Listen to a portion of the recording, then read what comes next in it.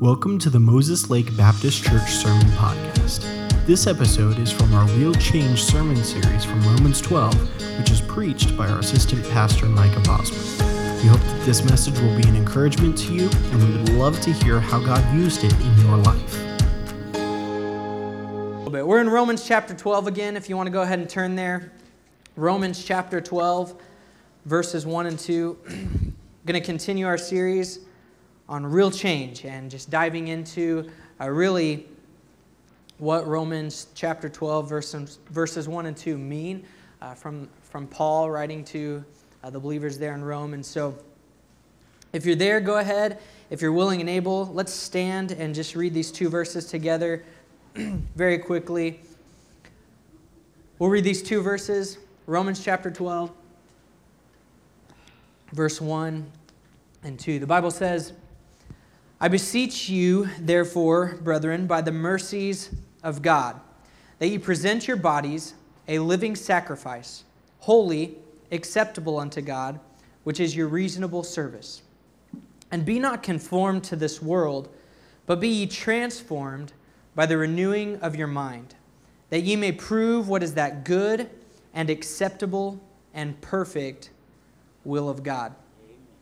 Let's real quick say another word of prayer, ask the Lord to bless this time, and then we'll be seated. Heavenly Father, Lord, we thank you so much for another opportunity that we have to look into your word and to see what you have for us. God, we thank you so much for your word, that it's living, it's active, Lord, that it does speak to us and does, Lord, tell us exactly how you would have us to live. God, we pray that tonight, as was prayed earlier, we would not just be hearers of your word, that we be doers, Lord, that we would apply it to our hearts and apply it to our daily walk with you, starting today and each and every day following. God, we pray that you would be with this time, help us to just pay attention and listen to you. We pray it all in Jesus' name. Amen. You may be seated. Of course, last week we started this series discussing real change, lasting change. And last week we looked at the fact that that process is called sanctification. The word for that would be sanctification, and we illustrated that for us last week. If you remember last week, if you weren't here, I'll just kind of tell you what we did. We had a whiteboard up here, and I drew a wrinkly stick figure, and we called him Wrinkly Man. And then I drew a regular stick figure, and we called him Ironed Man or Iron Man, whatever you want. And we drew a little arrow in between. The saying, they've got some wrinkles to iron out, is really what that illustrates. And the arrow in between, going from all of the wrinkles to an ironed out man, is what we call that arrow. The process of getting there is what's called sanctification. It's that real change that God wants to do in our lives each and every day. And today we're really going to dive in even more on what that process is.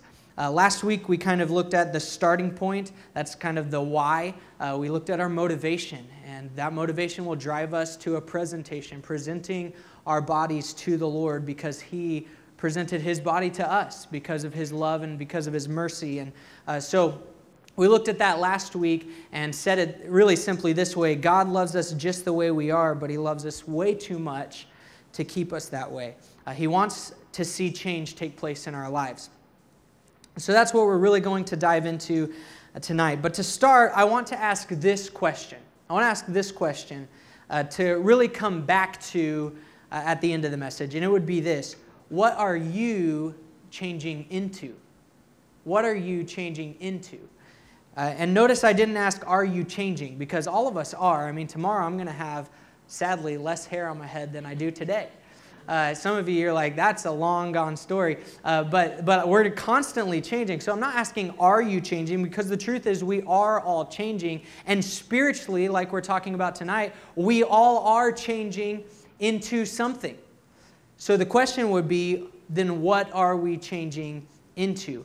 We are becoming like something. So what are we becoming like? And Paul unpacks that for us in our passage, that there are really two ways that we are changing. We are either being conformed or we are being transformed. And that's what we're going to dive into in verse number 2. Last week, like I said, we looked at the motivation of real change, having the right motivation, which will lead to the right presentation. But notice then Paul talks about, which is number 1 tonight, conformation. Okay, he talks about conformation. Right there at the beginning, he says, beginning of verse number 2 says, and be not conformed. Be not conformed. The word conformed is one of those words that means to be changed. But the word has a much larger connotation than that. It's not just to be changed.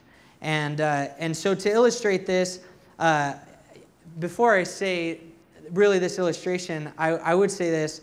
I am a fat kid at heart. Okay, I am like a little fat kid, the one that you see on the playground, sneaking chocolate behind the teacher's back. That's me. Okay, I'm just a little fat kid at heart. And if this story doesn't convince you of that, I don't know what will. But in middle school, I voluntarily watched a documentary about chocolate.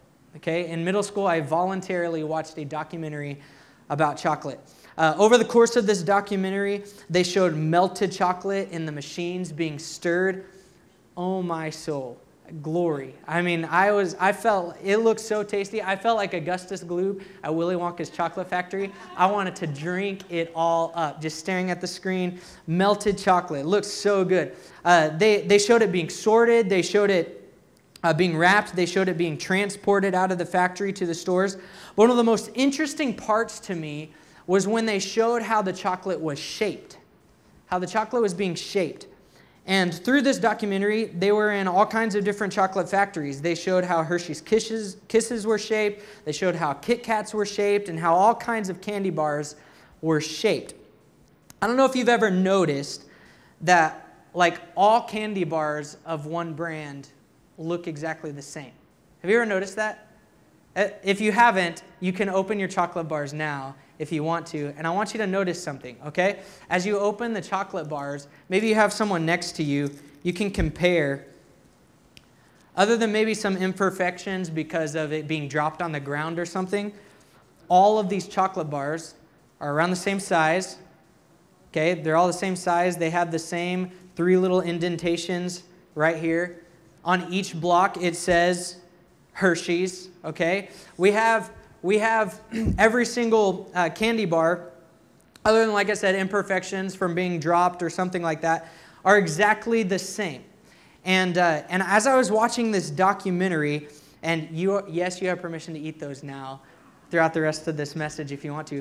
Through the rest of this documentary, as I looked at how these chocolate bars were being shaped, it just was real. It really stood out to me that this guy gets on the screen and starts to explain the process of how these Hershey bars were shaped.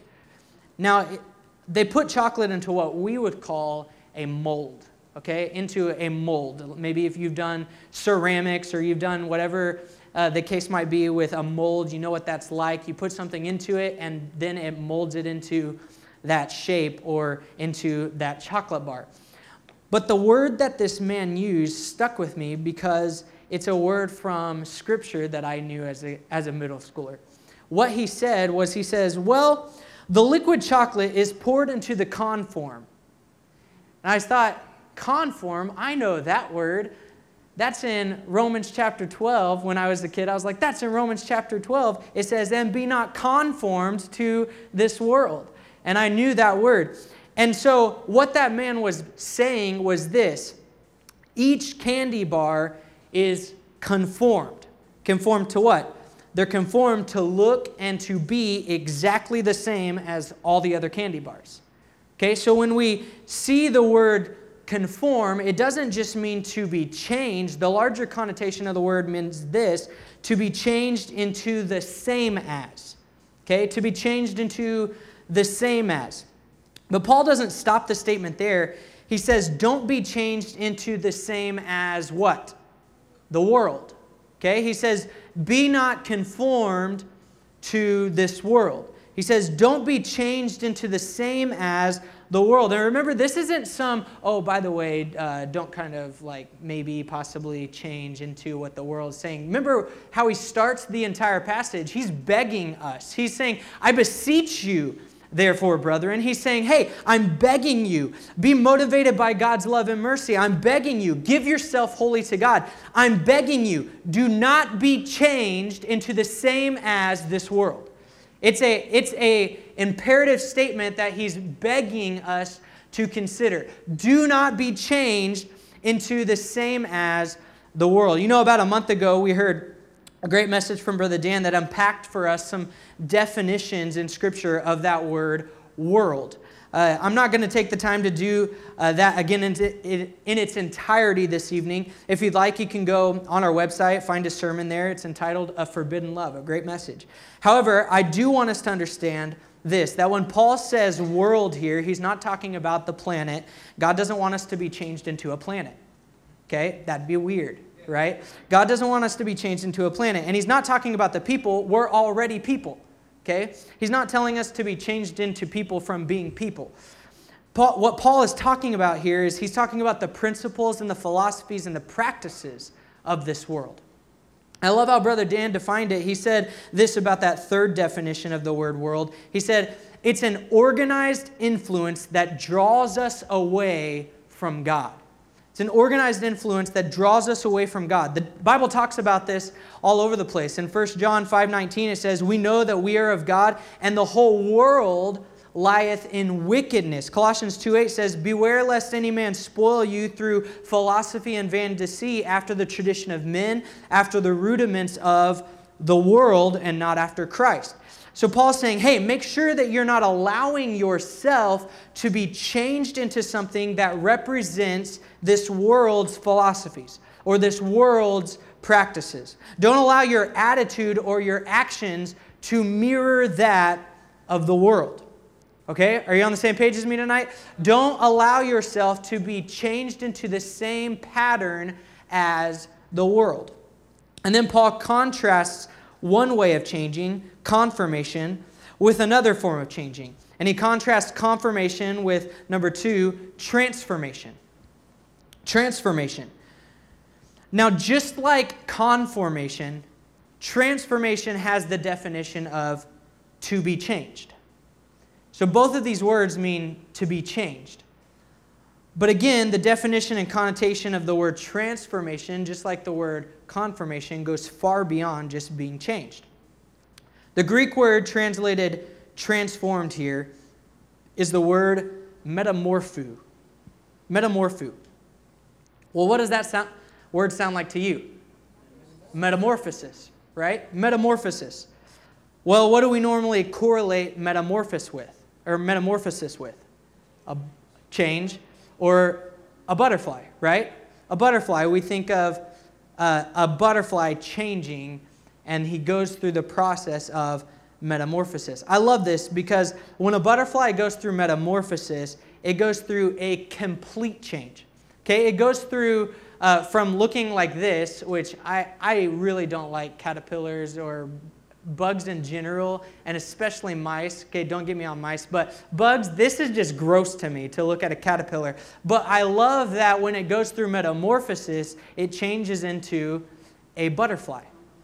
Okay, it goes from this nasty little worm-like creature into a beautiful butterfly with wings, and all kinds of butterflies have all kinds of designs and colors. I don't know if you've ever been inside of maybe a zoo enclosure where they just have butterflies everywhere. It's like one of the most magical places on earth. I'm telling you, I went into the Oklahoma City Zoo in the middle of college once, and they have this enclosure that you walk in, and butterflies from around the world are just like landing on you and landing on other people, and it was just so cool to see all of these colors flying throughout the entire enclosure. That's what we think of when we hear the word transformation or metamorphosis, is that a caterpillar changes into something almost unrecognizable from its original form. Almost unrecognizable. I also think of frogs. They start out as tadpoles. little fish-like creatures with gills and a tail, but they change into something that has lungs, and they lose the tail. They're completely unrecognizable from what they started out as. Are you getting the picture tonight? Where conform means to change into the same as, transform means to change into something completely different from. So Paul is saying, don't change into the same as, or don't resemble the world. Change into or resemble something completely different from the world. Something unrecognizable from the world. Well, what is completely different from the world? What should we be changed into that is the opposite of the world? Well, I'm glad you asked, because that question brings me right into our final point, which is really where we'll spend some time, is that biblical transformation is actually conformation. Okay? Biblical transformation is actually conformation. You say, Brother Micah, that doesn't make any sense. You said that Paul's telling us to not be conformed. Yeah, that's right. And that we're supposed to be transformed. Yep. But now you're saying that to be transformed, we actually have to conform? That's right.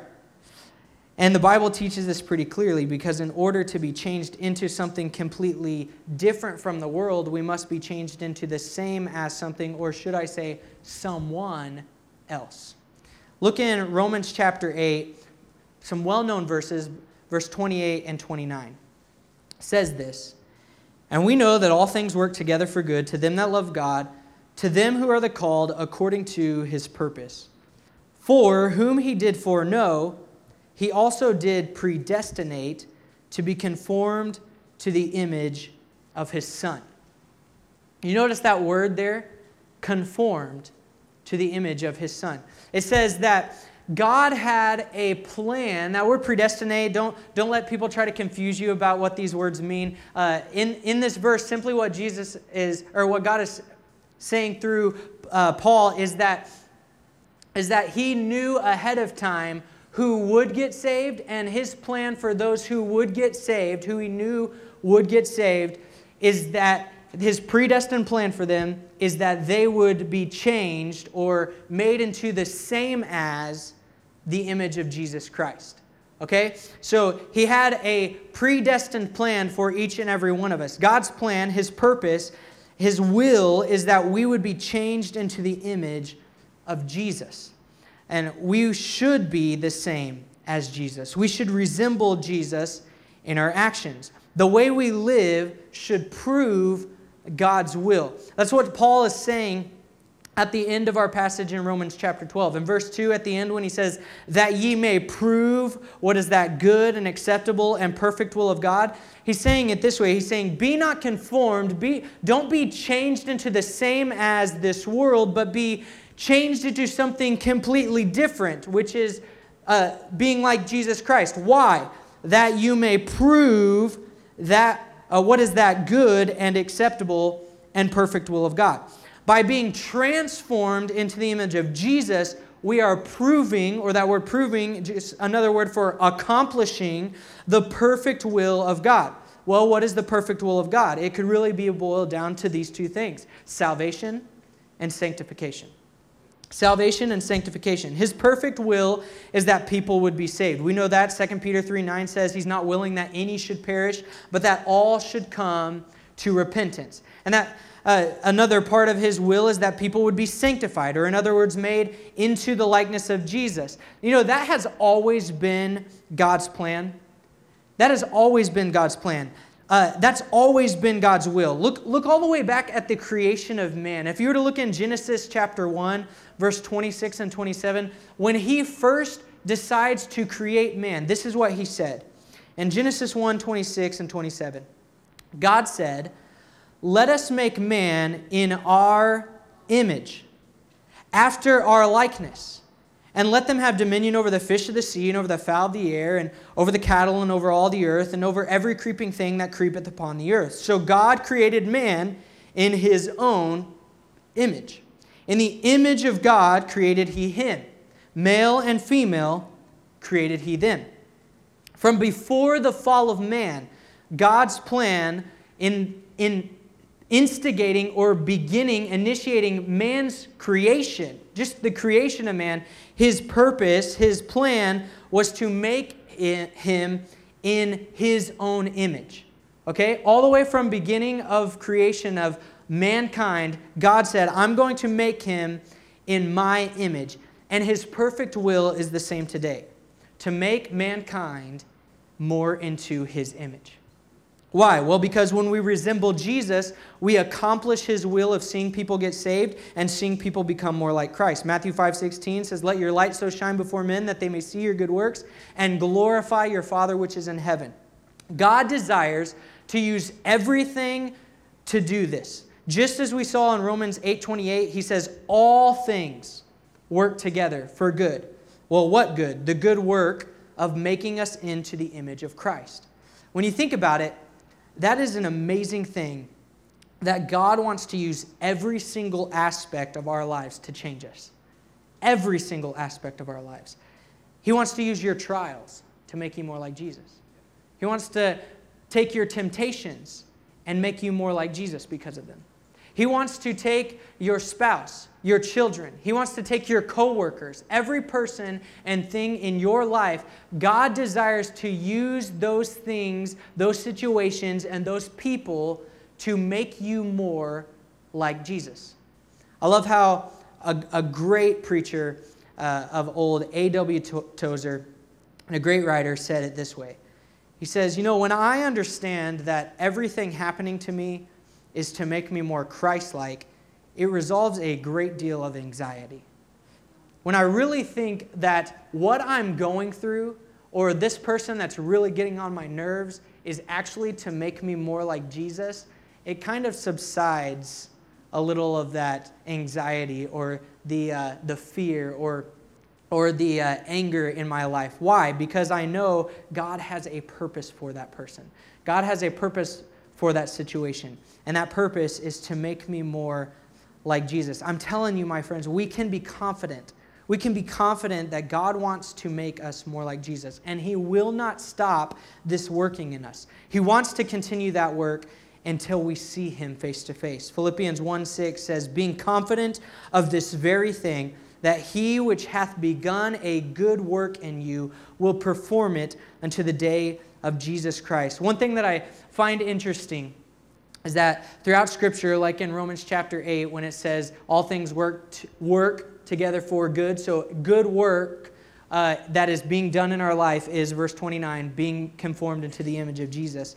And then Philippians 1:6, it says, any good work that the Lord plans to do in our life. So that plan of making us more like Jesus, he will continue to perform that until the day of Jesus Christ. Until we see Christ face to face, he will be doing this work in our lives. If you don't understand why you're going through a particular struggle or why a certain person is in your life, let me just say this. It's because God's not done making you more like Jesus.